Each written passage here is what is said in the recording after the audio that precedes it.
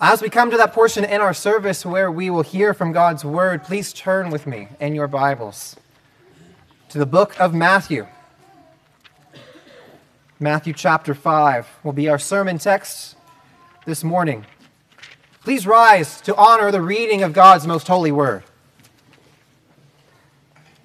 This is the holy, inspired, inerrant, infallible word of God written for you and for me today. Let us attend to its reading. Starting in verse 17, think not that I am come to destroy the law or the prophets. I've come not to destroy, but to fulfill. For verily I say unto you, till heaven and earth passes away, one jot nor one tittle shall pass from this law, till all be fulfilled. Whoever therefore shall break one of these least commandments, and shall teach men so, he shall be called the least in the kingdom of heaven. But whoever shall do them and teach them, the same shall be called great in the kingdom of heaven. For I say unto you, that except your righteousness shall exceed the righteousness of the scribes and Pharisees, ye shall in no case enter into the kingdom of heaven. This is the word of our Lord. Thanks be to God. You may be seated.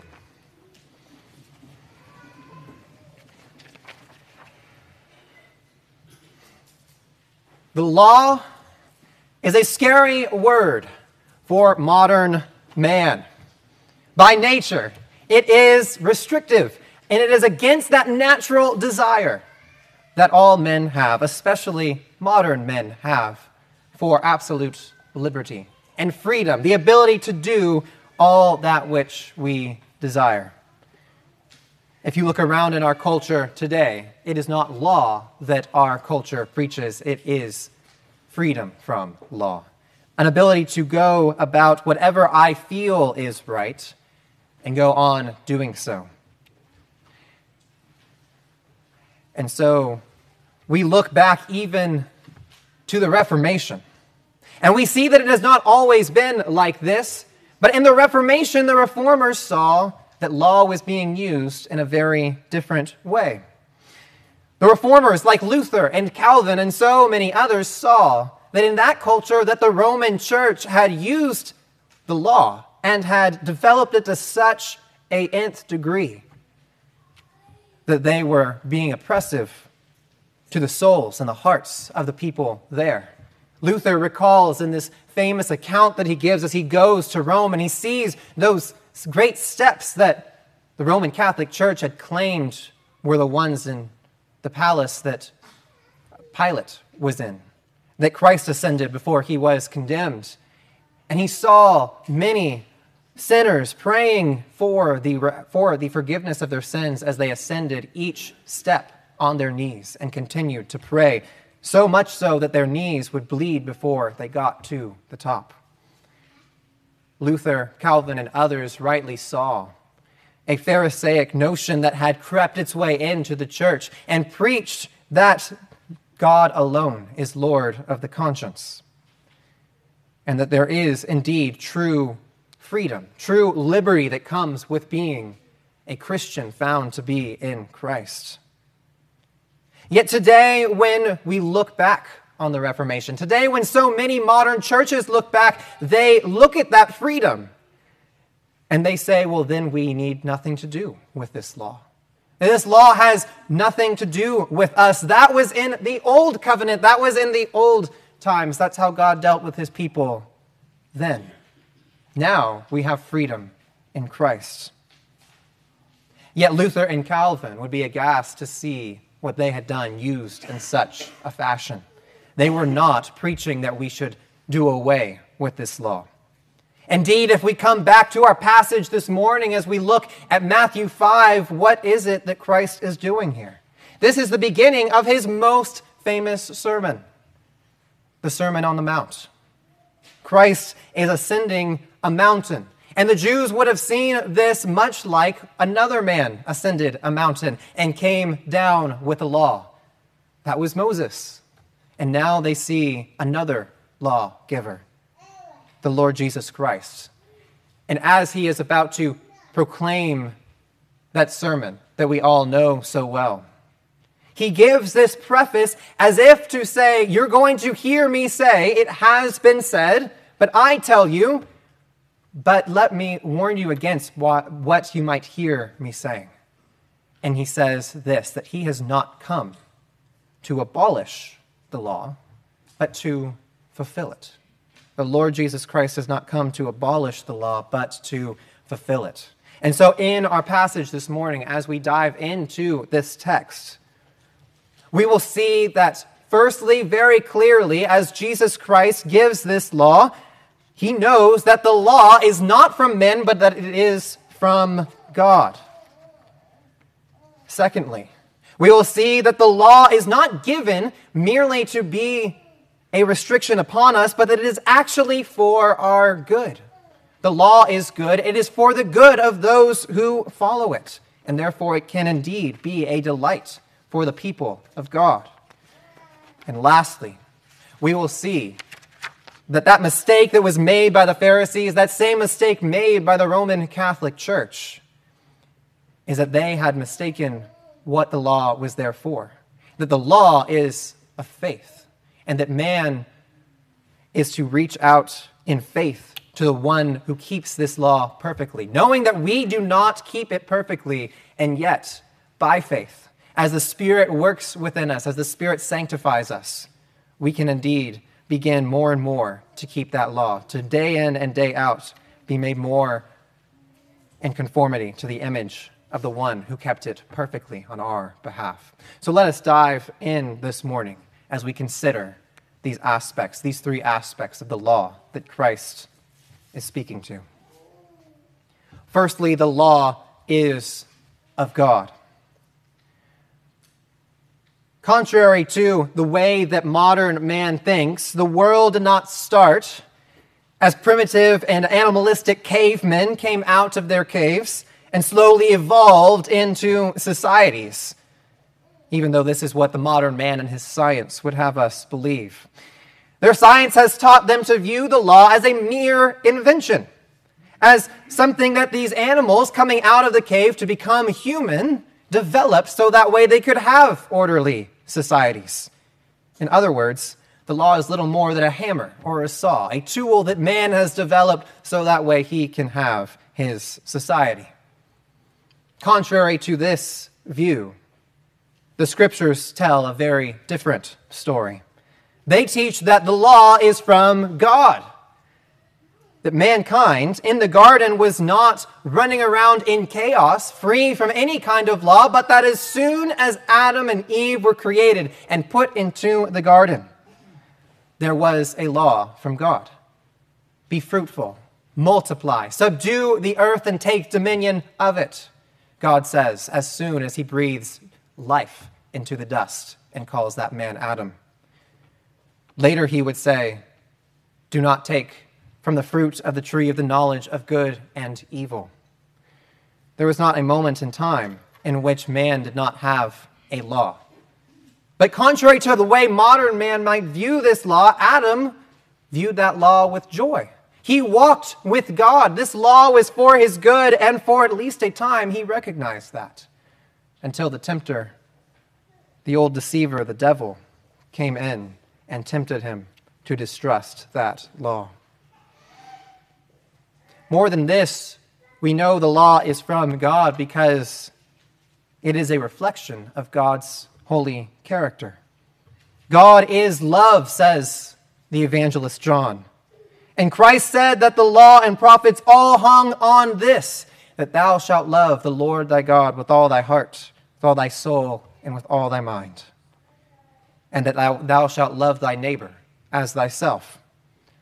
When God ordered a law for his people, he was commanding nothing less than for them to be holy as he is holy. He commanded love because he is love, the eternal Trinity, who forever was loving each person of the Trinity, loving the other with a perfect and unbroken love. He did not give a separate law for his people that was nothing like himself. He did not say, do as I say, but not as I do. He said, be holy as I am holy. And he called his people to love as he is love. He desired a loving people, for he is love itself, an honest people, for he is truth itself, and a life-giving people, for he is life itself. He was calling his people to himself. And so we learn, even as we turn to the Old Testament scriptures and we look at Psalm 1, what do we see? Those saints of old saying of God's law. Psalm 1 speaks of the blessed man, a man who delights in the law of God. He sees not only bare words on a page as he reads those precepts, but he sees the lawgiver who gave those precepts. He takes delight in the precepts because he knows the one who gave them. And he knows that that one is the source of all justice and goodness. Just as we may learn much of famous men from reading their works, just as we may learn much of Lewis or Tolkien from reading the books that they have written, so too, the one who loves God would want to learn as much as he could about him by reading that which the Lord has given, by reading his laws, by reading his word. And God, in his grace, gave us so much to read, did he not, in his scriptures? If such is the nature of the law, if it is a reflection of who God is, if in it we learn about who God is, and if God gave it to his people because he desired them to be holy as he is holy, then surely when Christ ascends the mountain to give this sermon, he is not here to throw all that aside. He is not here to say, yes, I know that the blessed man delights in the law, but no, we don't need it anymore. Christ came to fulfill the law and to show us the goodness of it because he was coming to show us the goodness and love of the Creator God himself. Before he goes into this, he has to give this preface because as he is speaking, the Pharisees would love to read all of what Christ says in the following parts of the sermon. When he says, you have heard it said, but I say. And they would say, you're saying you don't care for the law anymore. And he says, no, I do. I have not come to abolish that law. He even gives a further emphasis and a warning when he says, for truly I say to you, until heaven and earth passes away, not an iota, not a dot will pass from the law until all is accomplished. And verse 19, he says, therefore, whoever relaxes one of the least of these commandments and teaches others to do the same will be called least in the kingdom of heaven. But whoever does them and teaches them will be called great in the kingdom of heaven.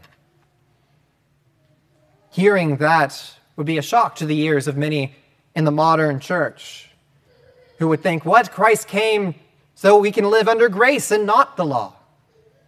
Yes, but this is still the same Christ, the same God who gave that law to Moses all of those years ago. Dabney, in his comment on this, I think, puts it very well. He said, for the Decalogue is as much Christ's law as the Sermon on the Mount. He was the authoritative agent for giving both. How often do we miss how connected the Old and New Testaments are? That the same God that gave the law at Mount Sinai, that the same God who was calling Joshua into Canaan, that the same God who was speaking to David when he promised to establish his throne forever, that same God was the one ascending the mountain in Matthew 5 to give the Sermon on the Mount. It was the same one. And so Christ, far from abolishing that law, was cutting through to show just how deep that law goes, and more importantly, how deep our sin goes. As Christ says, you have heard it said, but I say unto you, he unpacks the heart of the matter. For he who desires sin is in sin. The man who desires to hate his brother is the one who's actually a murderer, Christ says. The law actually goes deeper. The law is actually worse than you thought. Even though the Pharisees tell you all of these shallow ways that you can keep it in one way, externally, Christ says no. The law is a matter of the heart.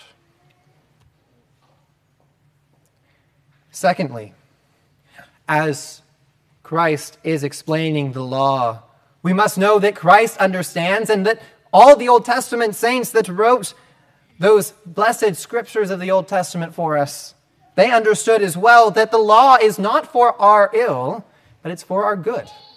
The law is for our good. The modern man, this grates his ears. He hates to hear this. The ancient laws, he says, have they not been done away with? His ears and eyes are fixated on liberty. We want freedom, he says. I want to be left alone, that I can do whatever it is that my heart desires. The modern man speaks of liberty, yes, and so do the Scriptures.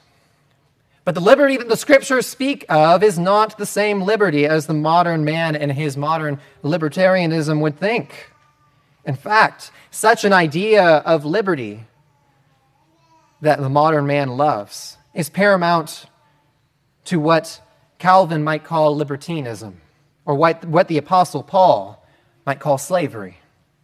That liberty, the liberty of anarchy, the liberty where there is no law, actually ends up being far more restrictive, far more crushing than the law of God. Even within the modern church, many would ascend pulpits to focus on only one use of the law. That it shows us our wickedness, that it shows us our inability to keep it. And indeed, that is a very important facet of the law. How many times do we read the Ten Commandments here in church, or read of other places in the Scriptures where the law is further expounded for us, and we look at our own heart and say, I have not kept this. Indeed, I hardly keep this at all. How wicked am I? That is a very important use of the law. Yet, the Reformers saw not one use of the law, but three. The law is not there merely to show your inability. It shows you that, then it drives you to Christ, and then what? It leaves you there to spend your life in anarchy? No. It shows the path that Christ would have us walk in humble gratitude to the Lord who has saved us. This is nothing new. We just read in Exodus 20 that this is how God has been operating with the law since the very beginning. He does not say, thou shalt have no other gods before me, without saying something first. He says, I am the Lord thy God, who brought thee out of the land of Egypt, out of the house of slavery. He said, you were slaves. I've already brought you out. Now, do not act like slaves. Act like those who are saved by the Lord. Follow his law, which is actually freedom. What you were doing before when you had no law, that was slavery. It's backwards to the modern ear. The modern ear flips the two. It looks as the law as slavery, and it looks at anarchy as freedom. And yet, for the man in whom the Spirit works as we read the Scriptures, we know the opposite to be the case.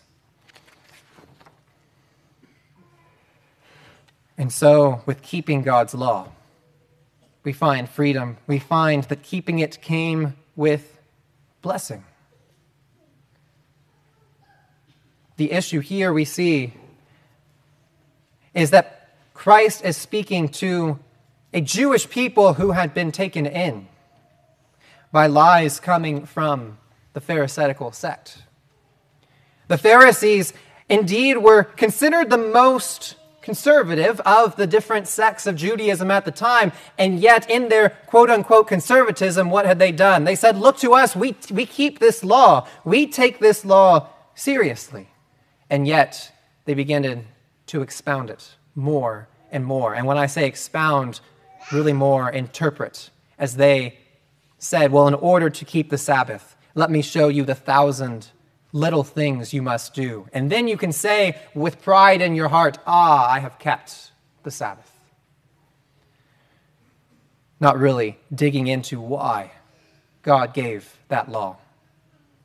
They were so obsessed with all of these little rules that they had developed that they caught Christ and his disciples walking through a field one day, and as they were walking past the edge of a field, and in that time, God had commanded that all the farmers would leave some of their crop, especially if it was wheat that was around the edge of their field, so that those who were hungry, those that were poor, could have something to eat themselves.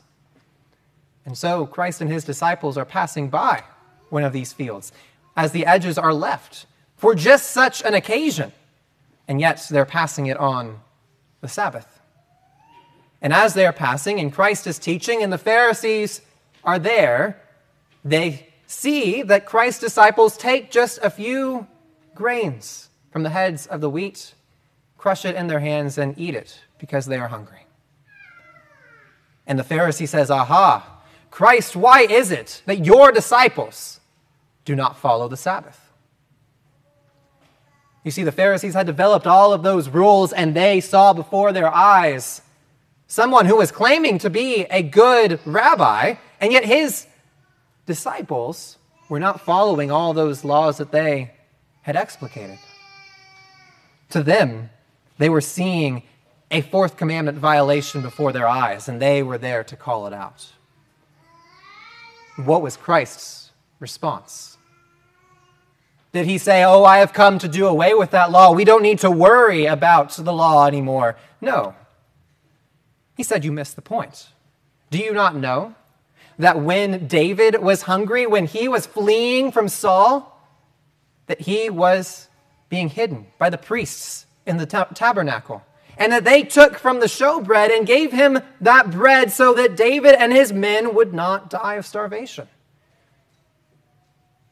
He's saying, why is that okay? Was David found to be in sin? No, for God, when he gave the law, in the sixth commandment, had said far more than "thou shalt not kill." He had said, "Thou shalt preserve life. Thou shalt seek the life of thyself and thy neighbor." And so the priests were right to take that showbread and to give it to David so that he and his men would not go hungry, because they were seeking the life of David and his men. And then he turns to the Pharisees and he says, man was not made for the Sabbath, but the Sabbath was made for man. God did not give the Sabbath, and by extension, God did not give the rest of the law so that then he could create man so that it was all at the service of a written piece of legislation. No, he actually gave that law to man for man's good. He gave that law to him so that man could live in joy toward God.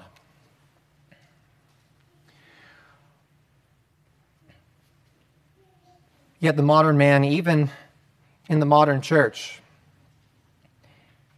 think that the best response as they look to the Pharisees, for many will read that passage, many will read this passage, and they will see, well, the Pharisees dropped off into this ditch over here, and so they run very quickly to the ditch on the other side. And they say, well, we live in the new covenant. We live in a time when Christ has come. We know we don't have to keep all of that long and lengthy Mosaic law that's found in so many pages from Exodus all the way to Deuteronomy. So we don't need to worry about that.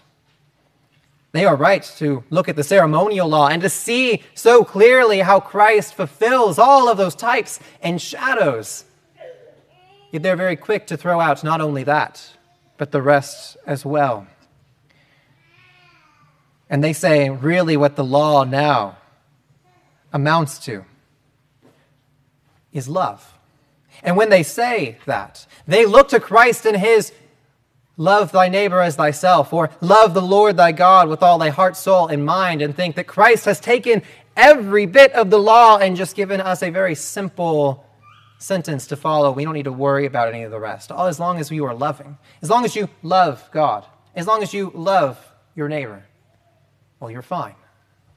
you followed the law. The problem is we live in a modern world where the word love means something very, very different than what Christ was saying back then.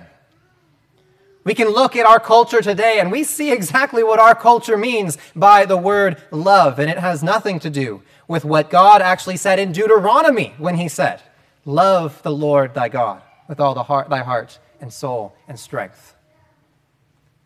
The modern world thinks that love is more akin to license and uncontrolled lust.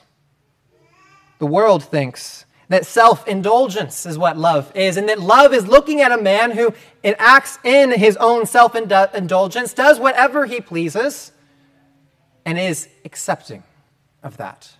That we are tolerant of those who maybe live life a little bit differently than we do. Don't worry, we live in a multicultural society. This is to be expected. That there are lots of laws and lots of lawgivers and lots of people who live according to all of these laws. Don't criticize. Don't rebuke. And yet they don't realize what they've done. As they look to all of these different people living their own lives, they say there really is no law except for the law of a single man in his own heart and what he desires to do. And yet they've actually began to preach another law.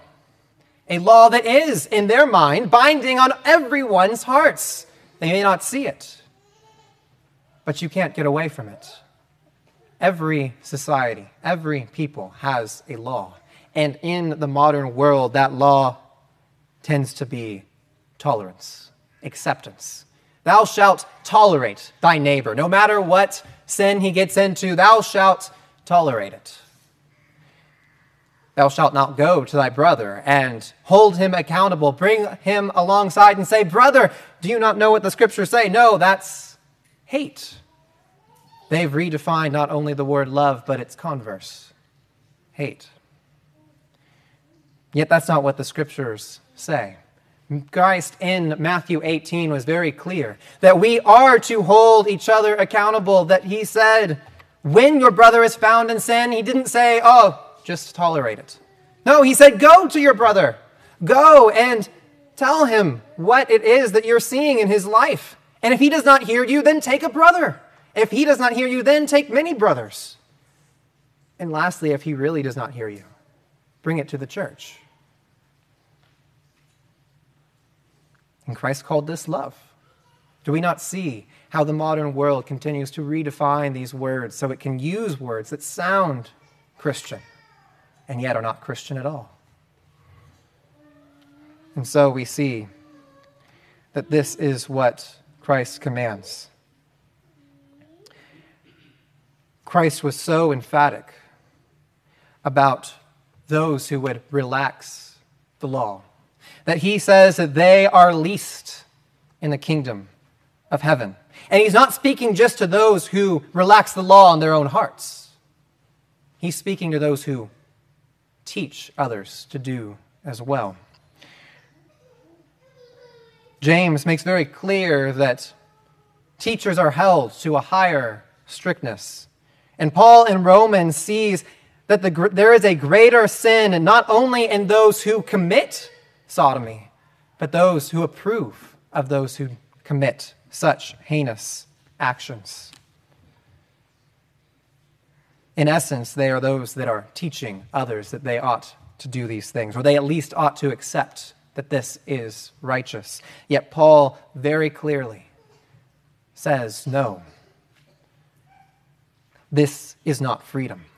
Paul, in that same book, in Romans, will speak of what true freedom is, but he opens his book in the book of Romans as he shows what it looks like when man follows the desires of his own heart and not the desire that God has for him. That is a world of darkness. That men trade in, it says, the natural affection that they should have had for women and look to each other. That this God gave them over to, that sin that they have begun to commit, that sin became a punishment for itself. How often does God punish sin with more sin? For sin itself breeds death. Sin itself breeds destruction. God has merely to lift his hand and the punishment shall come. Sin itself is death. And so we see in our world around us today, do we not? That the laws of our land continue to go in a direction that does not look to what the scriptures say, which is a stone, is a foundation that does not change. Yet they would look to the philosophies of man. They would, as Paul would tell his dear beloved disciple Timothy, they would rather go to those philosophies that tickle the ears of so many. They would rather preach acceptance so that they can be accepted. And yet, no law is righteous unless it is founded on the only righteous law. Contrary to how our culture tells us that there are many laws for many societies and many cultures, we know there is one law, and that any society that chooses to base its laws on anything different will soon find chaos, will soon find death to be the result. And so we pray for our land and for our people, that they would look back to a philosophy, nay, a law that is constant and not that chaff that Psalm 1 speaks of, that blows about in the wind, or those philosophies that Paul speaks of in Philippians that would blow us back to and fro and take us nowhere. Yet as we speak of that law and how righteous and how good it is, even for us as individuals, even for the church at large, even for society at large, even though it is a good thing, can we keep it? Can we keep it? Many in the church, many in the modern church would say yes. Many, even all the way back in the Reformation in Rome, said yes, we can do that. Rome admitted that grace was needed, but they said, well, here, though, there is the law.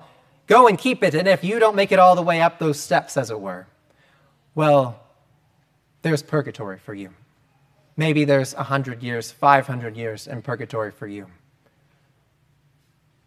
That's not what Martin Luther found in the scriptures when he went searching. Luther was one who tried to keep that law very, very strictly. He observed every single amount of penance that he could in the Roman system. He went to confession so many times a day that his confessor told him not to come back. He was so scrupulous that he realized what the law had been showing him the whole time. He realized he wasn't keeping it. He realized he couldn't keep it perfectly. He desired to keep it. He had a good heart, we might say. He wanted to be obedient to his God whom he loved. But when he read the book of Galatians, when he read the book of Romans, he did not see a Paul who was commanding him to go back to his confessor every single hour of the day. He saw a Paul who was saying, confess your sins every day to God directly. How can this be? Why is there not needed to be a priest in the Roman church to be a mediator?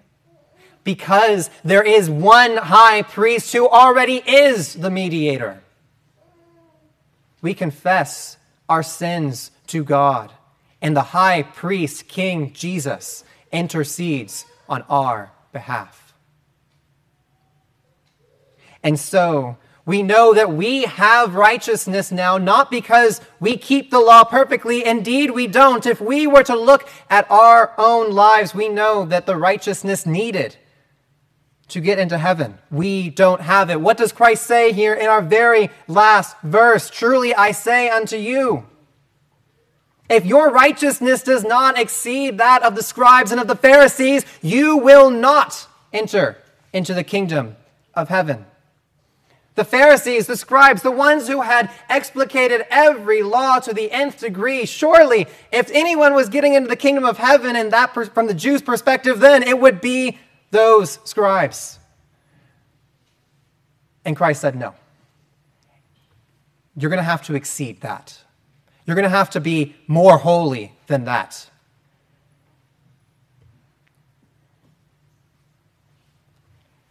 And so many in the church, unfortunately, have taken that as a command to be even more scrupulous than the Pharisees, even more explicating of the law than they.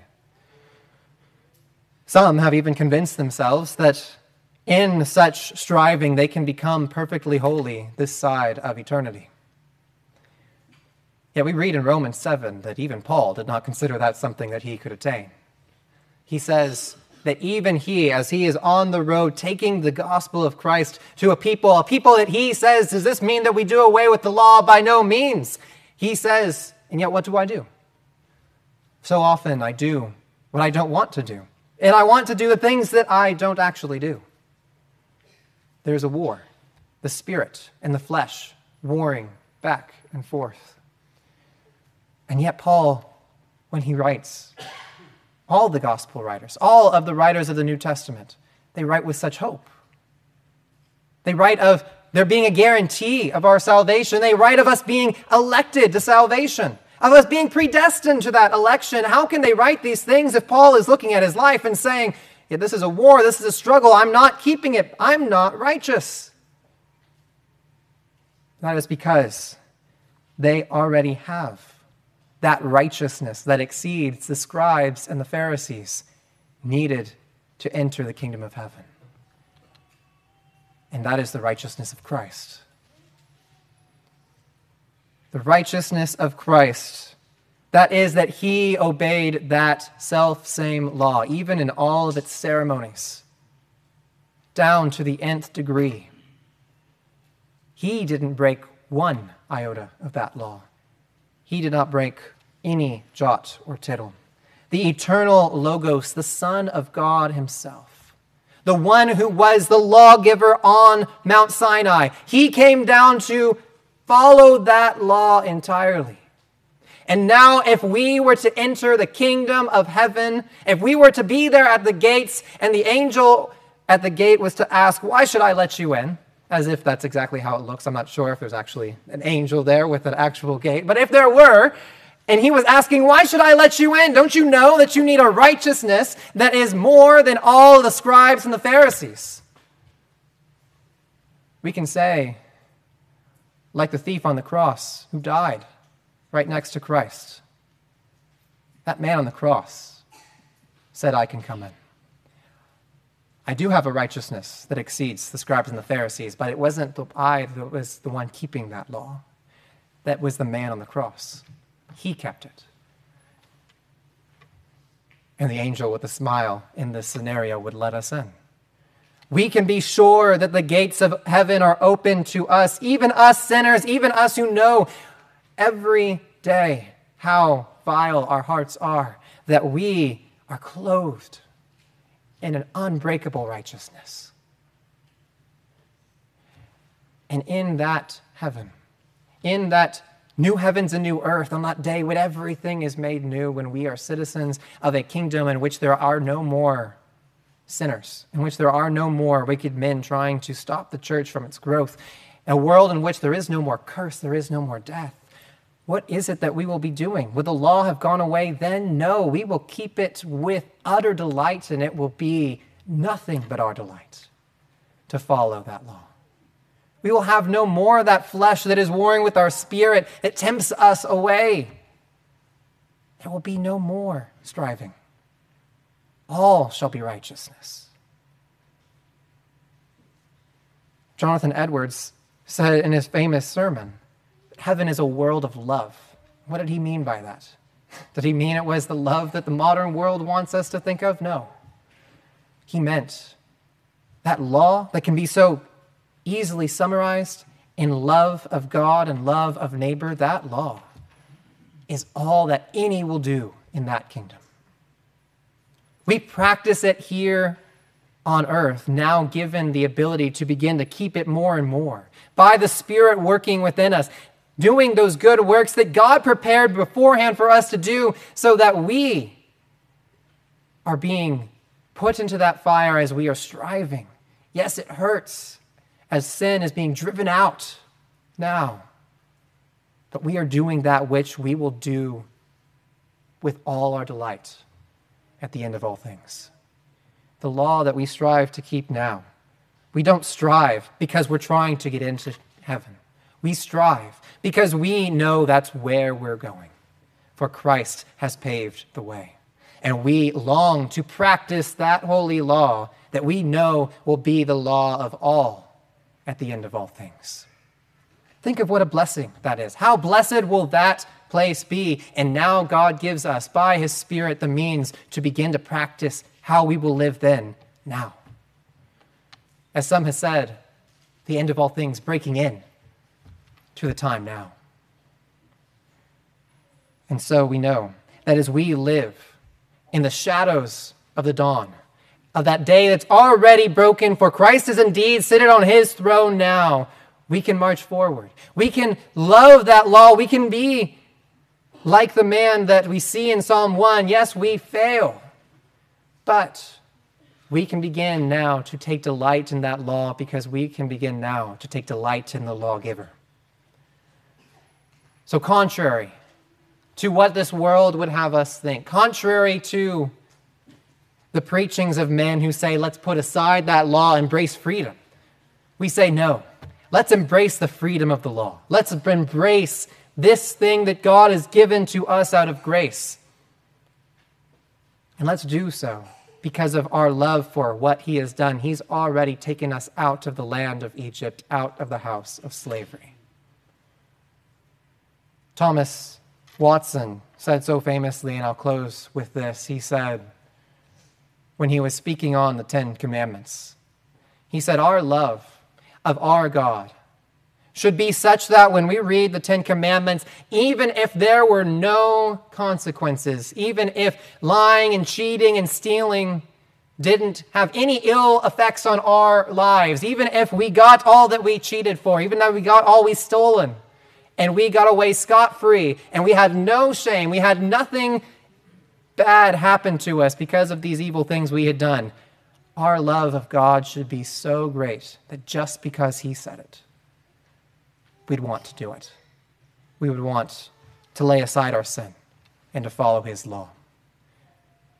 There he is speaking of a love that we're more familiar with, an affection. We are to have an affection for the Most High because of who he is and what he has done. And indeed, he has done so much for us, his people. Let us pray. Our Lord and our God, let us love your holy law. Make our duty our delight, as the Puritans said. For Lord, so often it isn't our delight. So often we run away from doing it. But by your Spirit, make us desire to keep it. Make it a delight for us. For Lord, Christ kept it for us. Let us do so out of a grateful heart to him for his work in his life, in his death, and in his glorious resurrection. It's in the name of Christ we pray all these things in the power of the Holy Spirit.